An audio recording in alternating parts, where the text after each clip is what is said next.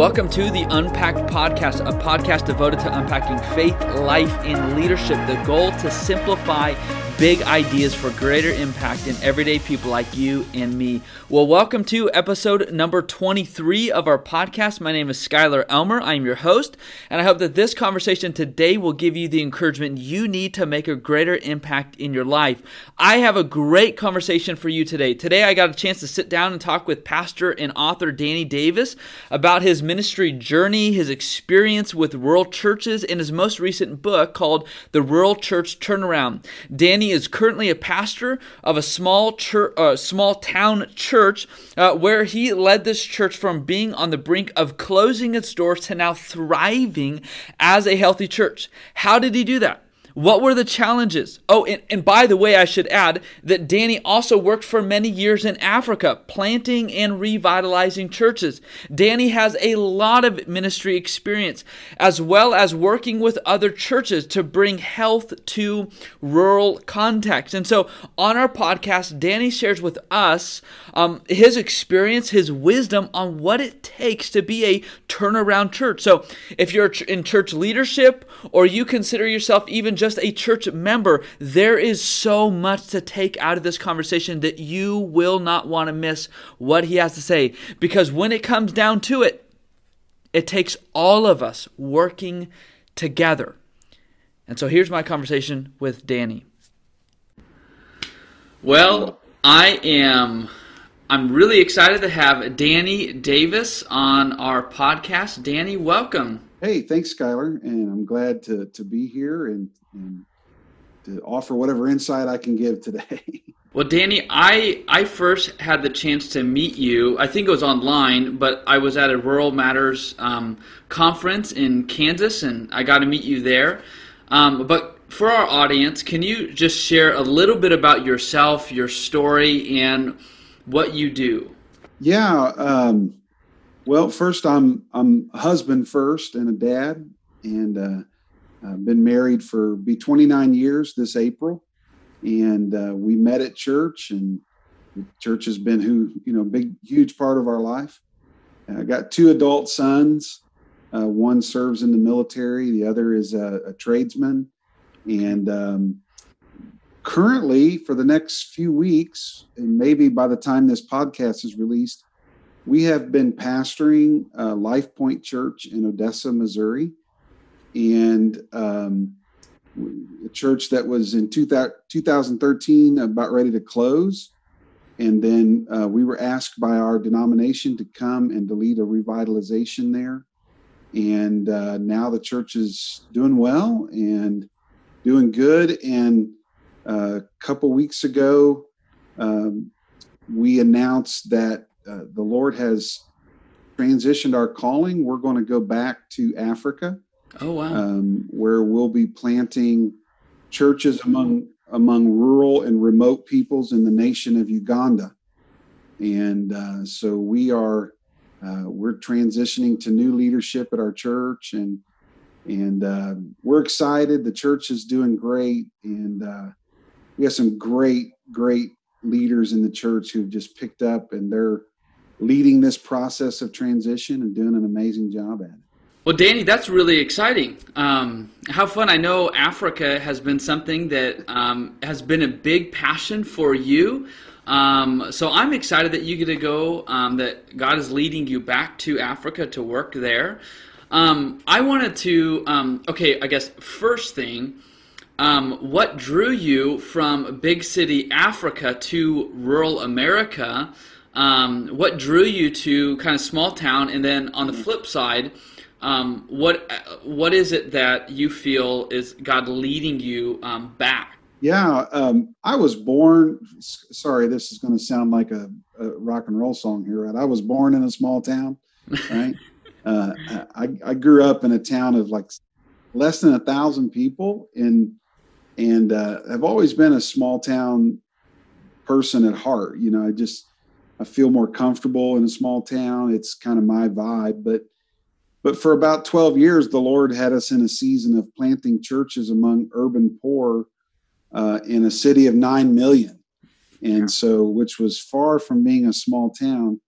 And but what we learned is that even in that big urban area, people functioned in small town ways. So in other words, even though you had this massive city, people kind of located themselves in these communities. And so we really planted the church that way. We found communities either by racial similarity or by language commonality, and we planted among those groups. And so I guess that was maybe my small town mentality coming out in the urban setting. But yeah, I mean, we enjoyed it. We love being in a big town. We still like going to the city, but we also like coming home. But and so we spent about 12 years working in a mega city. But here's the thing: people are people, whether they're in the city or whether they're rural. They have different needs. They approach life differently, but ultimately they need Jesus. Secondly, they need someone to help them be discipled, and then they need to go reach other people for Christ. And so about 9 years ago, we came back to the States, and I finished some education that I was working on, and then felt the call to come and be a part of this rural church that we've been pastoring now for the last 7 years. And we just love it here. Honestly, it was one of the hardest decisions we had to make to kind of give ourselves to that new calling we feel like the Lord has put in our hearts. And it was a 3-year process of saying, okay, we're going to go back, but this has to happen first and that has to happen first. And as far as setting up leadership and leaving the church in a very healthy place. And so now that passion for rural America hasn't died. It's just expanded. And now we're going to a nation that is 82% rural. Only 20% of the people have access to electricity. In the rural communities, only 10% have access to electricity. And so we're going to be working with our church network, our denomination, to plant the church among those rural and very remote peoples in that nation. And so I guess everything always comes full circle. We're going to be back into the rural one way or the other. Wow, man, Danny, that is that's crazy. I mean, that's what a journey. What a journey. Yeah. I always tell Stephanie, every single year, I always go through it and think I would have never expected that. Every year is just so different. I mean, I'm sure when you and your family went back to a rural context, you thought, I don't know if we're going to go back to Africa, and just vice versa. So I just got to ask, because I'm just really curious. When it comes to planting churches, starting churches in the United States and also in Africa, what are some of the biggest differences that I guess happen between? Is there a big difference between starting a church in Africa versus in America, or I guess revitalizing a church in America? Yeah. When we first went to South Africa, we went there to revitalize an existing church. I went there to pastor. I was an appointed missionary, but my role was to revitalize this particular church that had been started about 4 years earlier, but had experienced some issues, and there was a leadership vacuum. And so we stepped into that. But as we began to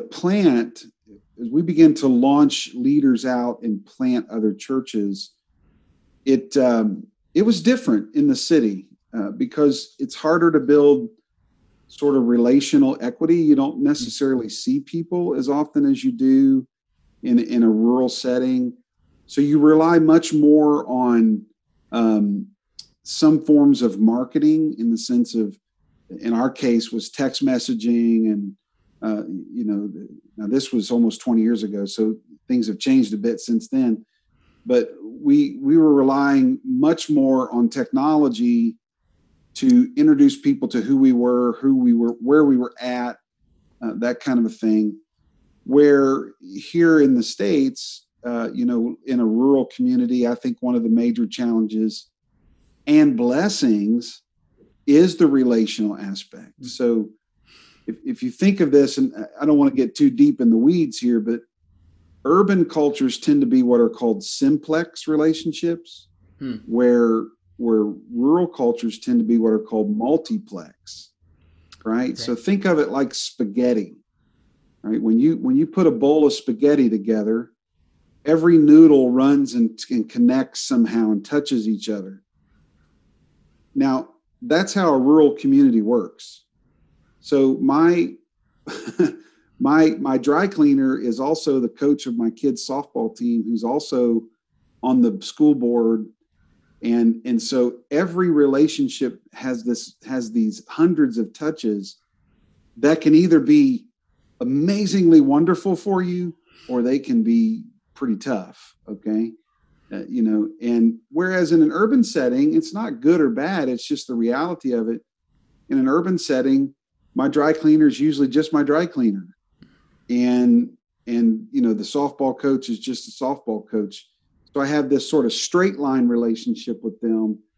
And in a rural setting, it tends to be much more interwoven and complex. And so while people are people, their needs are different. Rural people tend to be much more relational. It's more trust equity that gets things done, more so than contract and agreement. So there's a lot of that. Now, and for me personally, that's what I love. I love that relational aspect of everything we're doing, and I think that's what really drew us. Obviously I feel like the Lord was doing this, but to begin to think outside of America and begin to think back into Africa, because the modern church planting movement has focused primarily on urban areas, right? So, and for good reason, because the world is becoming much more urban, but still there are people who need Jesus in those rural areas. And so planting in an urban setting is much more dependent on some of the externals. Not to say that you don't have relationships, but it's more about the marketing side, this kind of thing. Where in rural, it's much more about entrenching yourself into that community, becoming a vital part of that community, and then building relationships over a long period of time. And so, to me, that's kind of the differences. I hope I'm explaining that well. Yeah, no, that makes a lot of sense. I haven't lived in a big urban kind of context. I came from a bigger suburban area. And so I know city life, and then you have you called it a mega city, in Africa. I don't even have a category for 9 million people. There's just I don't even I couldn't imagine what that's like. Danny, correct me if I'm wrong, but I believe I have heard you say that going from a ministry in rural America or in a rural setting from a big city in Africa has been one of the hardest things, has entailed some of the hardest work for you. And for me, I would imagine it would be the other way around. I mean, especially when we talk about relationships. Would you mind kind of, I guess first, did I hear you correctly? You did, yeah. Well, so much more to the fact that revitalization in and of itself in a rural community has been tough. It's been tough, and it's been extremely hard. We were able to plant churches pretty successfully in the urban context, and you can draw large crowds fairly easy. Using different techniques, using different ways of communicating. but when I came into an established church with a nearly 80-year history, when I came, see, when you plant something, if the culture's messed up, then the only person you can blame is the guy that planted it, right? I'm the one who set the tone for the culture as the planter, but when you come into a nearly 80-year-old established church that has had an organizational history, multi-decades, it has a particular reputation in town. In our case, that reputation was not all that great. The church was seen as a place where people were fighting a lot, where there was a lot of division. In 80 years, there had been somewhere in the neighborhood of 36 pastors. Wow. And so they were changing. And you got to think one of those pastors was there for 15 years. So subtract that. And so you're changing pastors about every 18 months. So you take all of those factors and then also in a rural church setting, you tend to find the family power dynamics to be much different than in urban settings. So in an urban setting, people kind of come to church and move on, where in a rural setting, church becomes much more a part of the everyday life, the everyday, people are dropping in and out of the church, the building, things like that. And so you tend to attract families more so than, connected families. Like you've got the brother, the sister, the husbands, the things like that. And so when you make a decision as a pastor and you begin to cast vision, you begin to create cultural change, you're trying to weave all of those multiplex relationships through that. And no matter how deeply you think through that or how deeply you try to plan for that, you just cannot predict how this is going to domino into other things. And so that became difficult for me because, like I say, the relationships were the wonderful blessing, but yet at the same time, they could also be the thing that held up what needed to go forward. Because if one particular person who held a lot of influence pulled back on that quickly spread into other areas of the church. So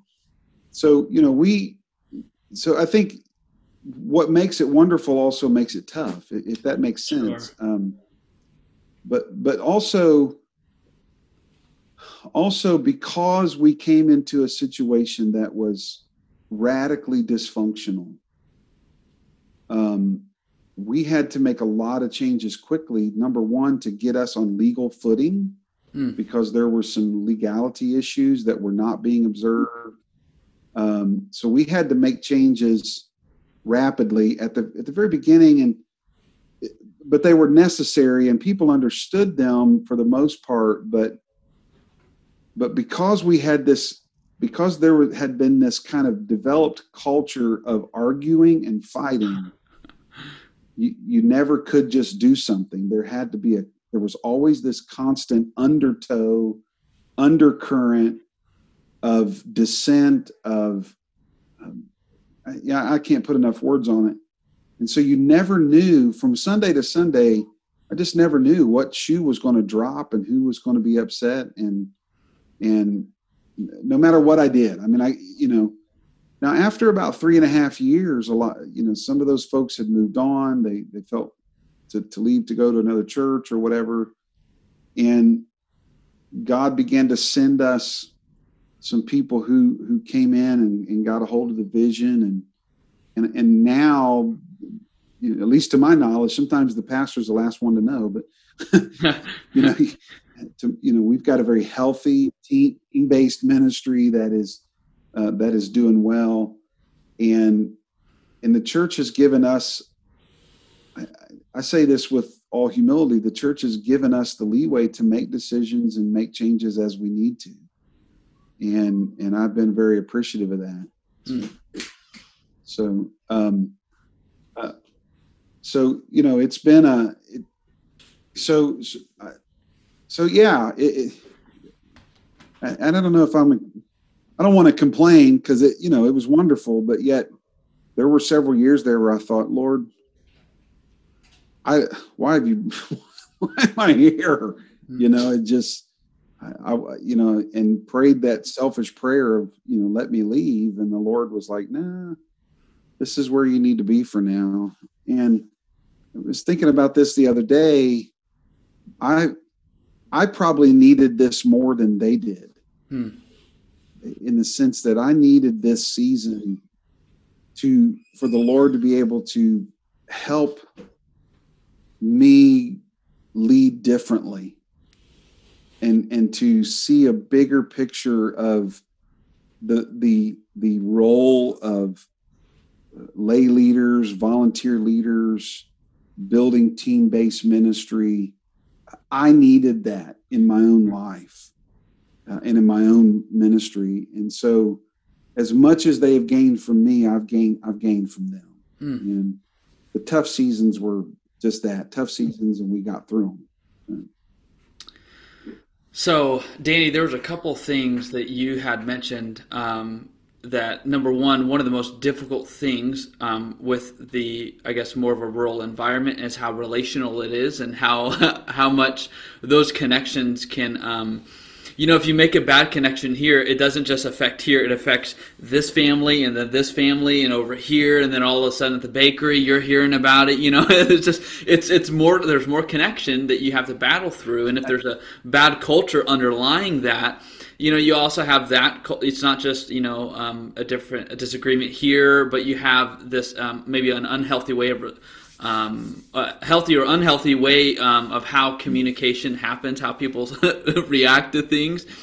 And it sounds like part of the other difficulty was,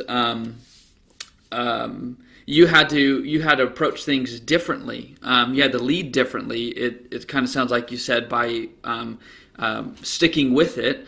Was leading differently? Did that entail incorporating more people into, because you had mentioned lay leadership, and so was that like what was it that you had to lead differently through?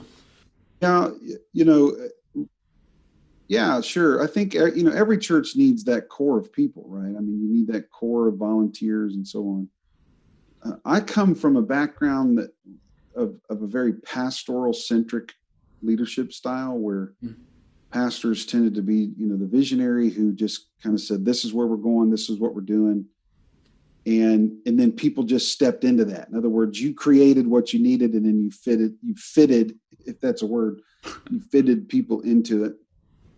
Where really, because of the way the relationship works, and at least in the area where I'm at, I really began to see ministry as more from the gift up instead of the ministry down.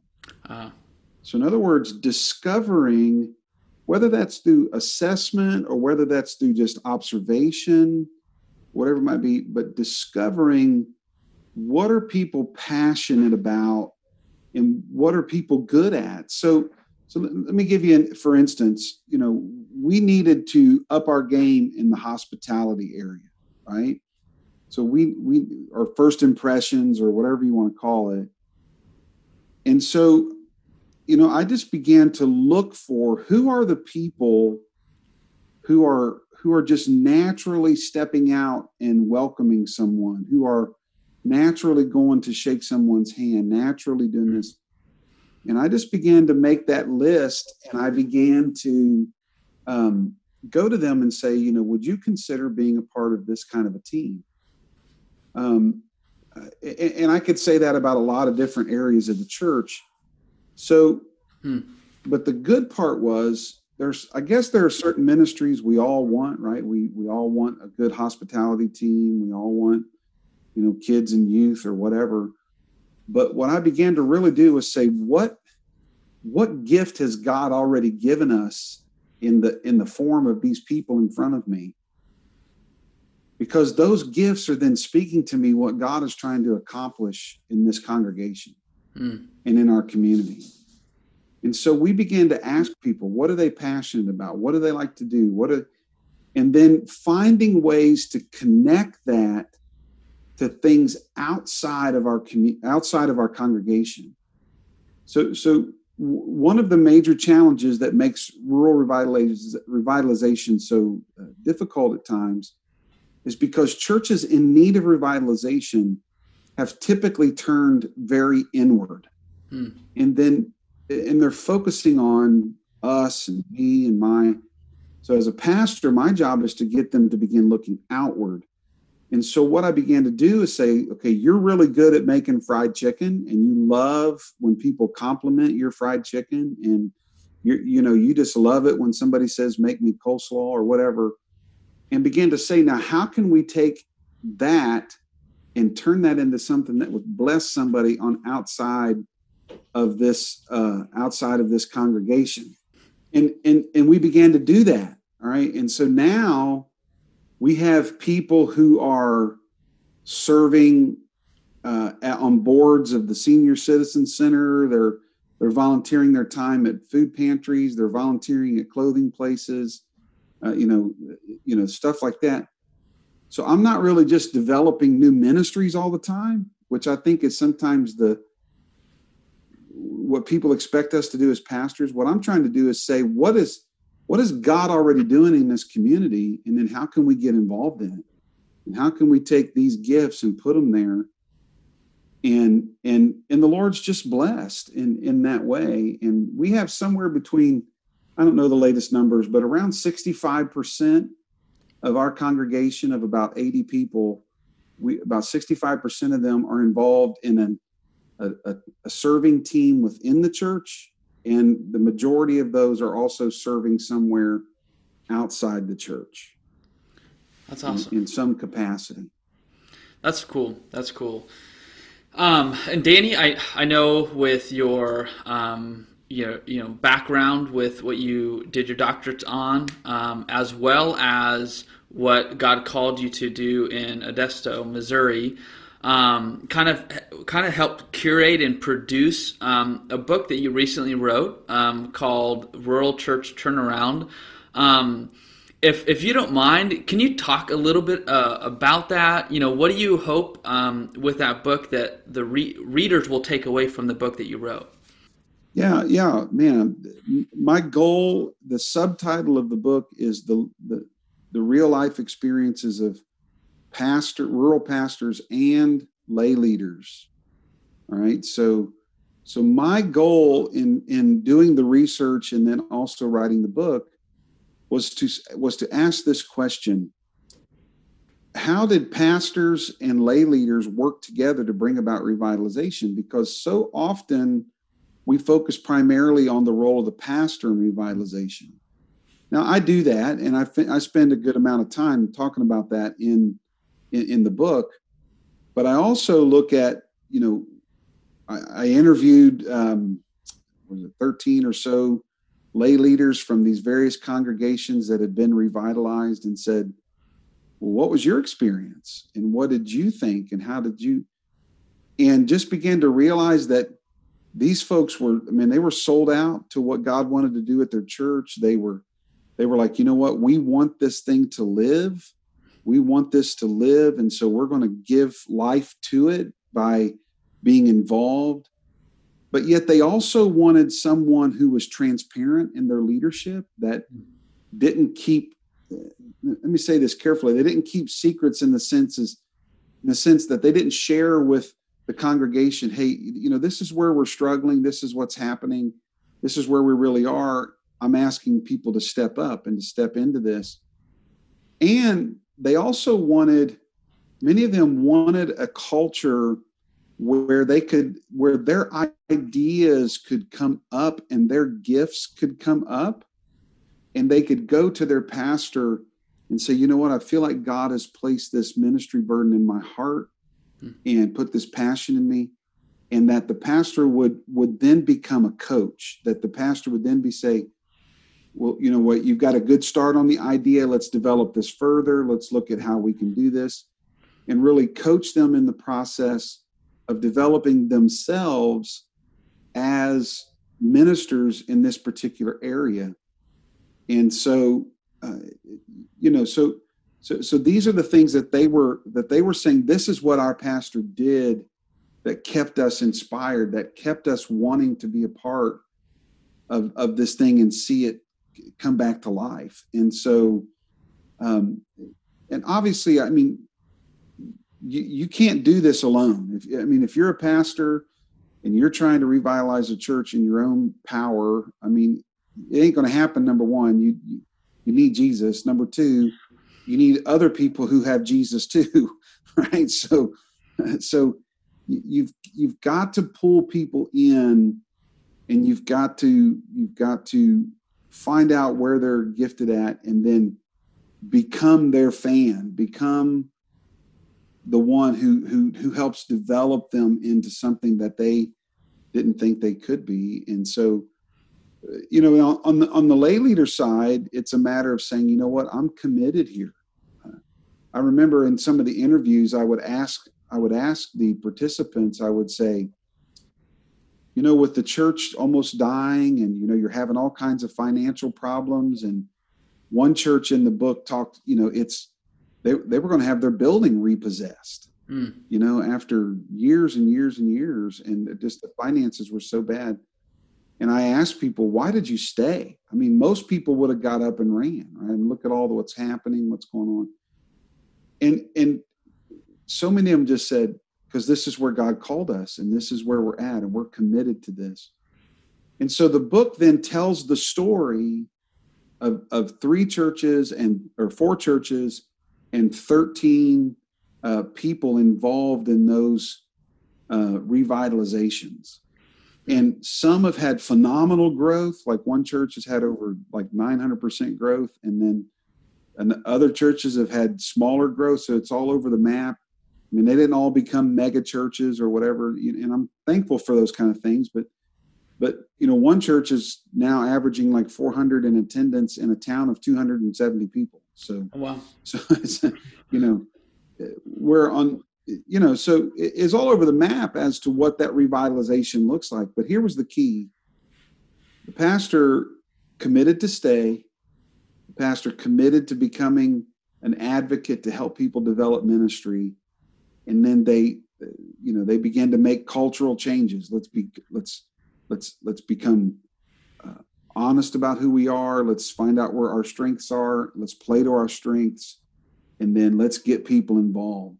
And I know in the day we live in, we like to do a lot of assessments, like take this quiz and discover your spiritual gift. Yeah, I love those things. I think they're wonderful. But every pastor that I interviewed in a rural community didn't use that. They built a relationship with people, and then they found out what they were good at, and then found a way to plug them in. Now, as the church gets larger, that becomes more difficult. I get that, but in those early stages of revitalization, it was a lot of drinking coffee with people, a lot of driving down the road with people and having conversations, and just building those relationships. And the book just tells those stories. And then at the end, I kind of talk about, some of the leadership principles that I think people should adopt and consider as one of the things I say in the book is I'm not trying to build a model. Like, you can't follow my book and revitalize your church. I'm just trying to show you what other people have done to try to spark creativity and thought in your life and in the life of those that you lead, to say, you know what? Dead things can live. God is in the resurrection business, and if he did it there, he'll do it for us. Danny, that is powerful stuff. And, I even just reflecting back on my own faith journey, man, I grew. I grew the most when I was challenged to I was invited and challenged to step up and figure out how I can serve, rather than just attending youth group and just being a consumer. But it takes somebody, like for me as my youth pastor, to spark that. Like, what can you do to begin serving Jesus? And that led me on a journey of growth. And, if there's not that initial spark, living in America, where we're very entertainment driven and just, human nature. We want to find a place of comfortability, and so, I don't know. There's just that was good stuff. Well, Danny, a majority in our audience, I would say they're a church member, a church attender, but not necessarily a leader in a church. What are some, I guess, key nuggets from your research, from your book, that you would say you should know this about a church turnaround? One of the things would be that, stay faithful, even during the difficult seasons. Realize that there's always two sides to every story. And I'm not saying be blind in your loyalty. I'm just saying that give people the benefit of the doubt. Give your pastor the benefit of the doubt when he's trying to make changes and lead changes, and stay faithful and be supportive. And I realize in the season we're in as a church and around the United States and the world today, things are rapidly morphing into something else, but be faithful. And I think I'd go back to this: step up and say, what can I do? What can I do? How can I help? How can I get my feet in the water and get my hands in the dirt and do something to make, because let's face it, you're building a legacy for the future. You're building a legacy that, if you're a young family, that your kids are going to enjoy. If you're an older family, maybe your grown kids and your grandkids will enjoy that legacy. So, be faithful, step in. If you're asked, when you're asked to do something, just don't dismiss it immediately, but give yourself time to say, you know what, I can do this and I can be a part of this, because none of us are going to do this alone. And,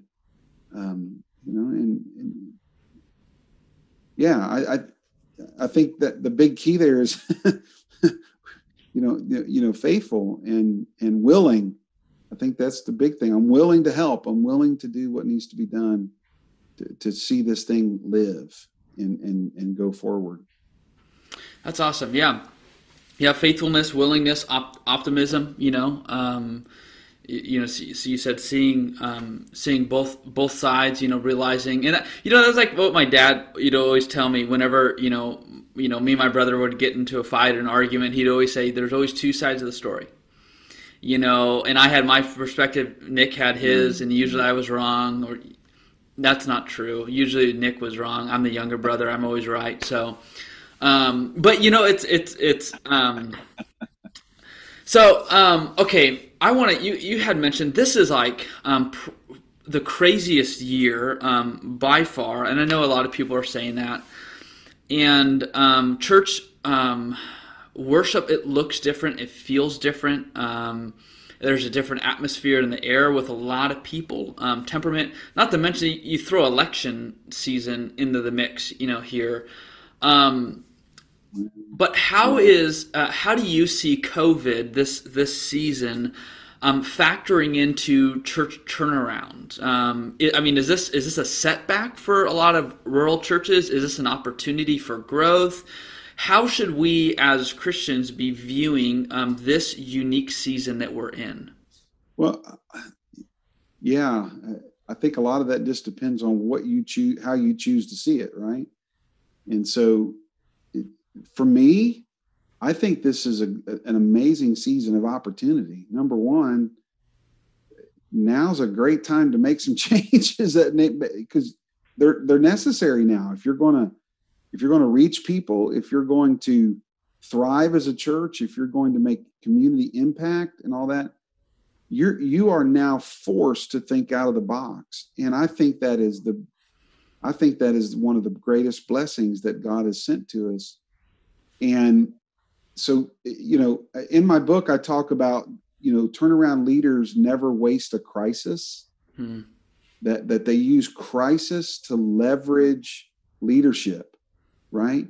So I think as pastors right now, and even as lay leaders, volunteer leaders, even as church members, we have to step up in this season and say, you know what? The church has been through worse. The church globally has been through worse. We've been through, all kinds of things, and the church is still standing, and we're still going to be standing after this. Yes, we may look a little different.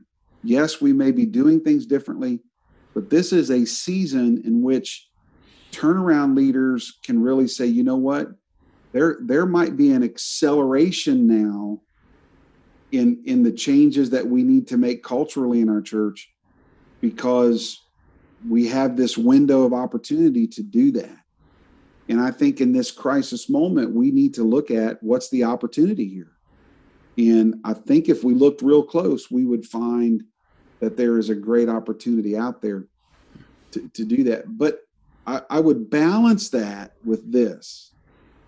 I would balance that with saying you need to shepherd the people who are in front of you, right? One of the things that we tend to do in crisis moments is think about who we don't have or what we don't have. Well, if we only had this, then we could do better. If we only had that person, we could do better. No, God has put gifts of people in front of you. Shepherd and steward, shepherd the people, steward the gifts of the people who are there, and be faithful to that as a leader at whatever level, whether you're the pastor or a Sunday school teacher or small group leader, worship, whatever. You can't pastor people who aren't there or who aren't with you. You can only pastor the people who are with you. And so do it well. And then from that, God will begin to draw out creative and powerful ways of reaching people for Jesus. Because here's the deal. God loves your town more than you do. Jesus loves your people more than you do. And he wants to see more people come in. He wants to see more people invited into the kingdom of God. And he will give us the creativity in this season to do what needs to be done. Danny, that is both encouraging and challenging, and inspiring as well. Just thinking about that, giving a vision, giving flesh and bone to rural ministry, to rural church settings, to a season of crisis and what to do, and even like thinking about, what you were saying, just with the people who are there. It sounds like what Jesus said, right? Love one another, and the world will know you are my disciples. Like, how does the world know that we are Jesus' disciples? Right. By our love for one another. It's not for our our love for I don't know where I'm going with that, but anyways, it's just that contagious love that we have for the people that we know, and that kind of begins to flow outward.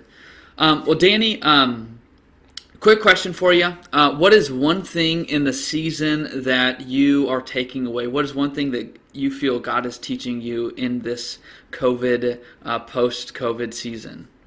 Yeah, I think probably I would have to say trust. A deeper level of trust, trusting him, number one, to do what I just talked about, that he's faithful, that he's going to see us through this, that he's with us. Secondly, to trust people.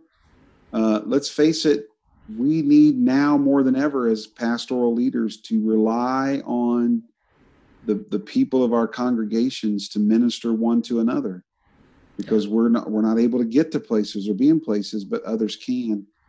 And so to trust them with that, to trust them with ministry, and then, to trust his word, that, what he has promised, he will bring to pass. And, so there's a real temptation in all of this to just let worry dominate. And I'm just really learning that in order for me not to worry, it's a matter of trust. Saying, you know what, I know he's on the throne. I know he's got the best interest at heart for our church and for our people. And I trust that. And I trust that he's he's working on them even when I'm not getting to preach to them. Right. Danny, that's good. And it does come back to trust. Especially with the season. Jesus said, "I will build my church." I will build my church. Jesus will build the church, and the gates of Hades will not stand against it. They won't prevail against it. We don't build it. Right. It's not our organization. It's God's organism, here on earth that He's in charge of. And this season more than ever has challenged pastors deeply with that question of, do you trust that Jesus will build His church? And trust that the body of Christ is a powerful, loving, gifted group of individuals who are that God is advancing the kingdom of God through. So, Danny, is there any last things that you would like to say? Been a great conversation, but anything last you want to add to our conversation? Well, you can pick up, just to talk about the book a little bit, you can pick up the book at Amazon, Barnes & Noble. I think it's available in some brick and mortar stores. I couldn't tell you which ones, but yeah, pick up the book, and that helps us support this next endeavor we're moving into with Uganda. And but no, thanks so much, man. I love talking about church and rural church and leadership and all that. So thanks so much for the opportunity to do that. Absolutely. And I would, for those listening to the audience, in our audience, I would encourage you to go get that book. It's called Rural Church. I'm still working on that word. Rural Church Turnaround. And you can get it on Amazon. Anywhere online where books are sold, you can get that. Danny is genuine. He's the real deal. And your words have been a great encouragement and source of life for so many people, so many pastors, so many church leaders. So I would especially encourage you to get that, especially if you're in church leadership in whatever respect, but also as a church member. It's always helpful to see the other side of things, and how is it that God works to bring life, breathe life back into churches and influence it. A local town and area. So, well, Danny, again, man, thank you so much for taking the time to talk with us a little bit about your story, your book, and the experience you've drawn along the way, and blessings on your next chapter in Uganda. All right. Well, thank you so much. Thank you so much. Looking back on 2020, there are so many things that I can look back on and go, man, I should have done this. I should have done more of that. I'm sure that many of you can probably relate to that many of us can look back and think about all the things that we wished we would have done. We think about the coulda, shoulda, woulda, all those things that we should have done this past year. But the reality is, we can't fix this year. We can't change our past, but we can look ahead for a better future. And to me, that was what was so encouraging and so challenging and so helpful about Danny's words. He gave some great ministry advice and insight, as well as some practical realities of just learning to love people well and being willing to serve wherever you feel gifted in, you're passionate about, whether that's like fried chicken or whatever that may be. And that is what was encouraging for me, that I want to encourage you with. Follow your nose on what passions God has placed on your heart, and find a way to use whatever that is to help the church, as well as to love the people you are around. And after all, Jesus taught us, did he not, that he did not come to be served, but to serve, and to give his life as a ransom for many. And he invites us to take that same kind of lifestyle up. And I have linked Danny's book in our show notes, so be sure to check that book out if you would like to kind of dive deeper into this conversation. It is a very rich resource that will benefit and bless many people's lives.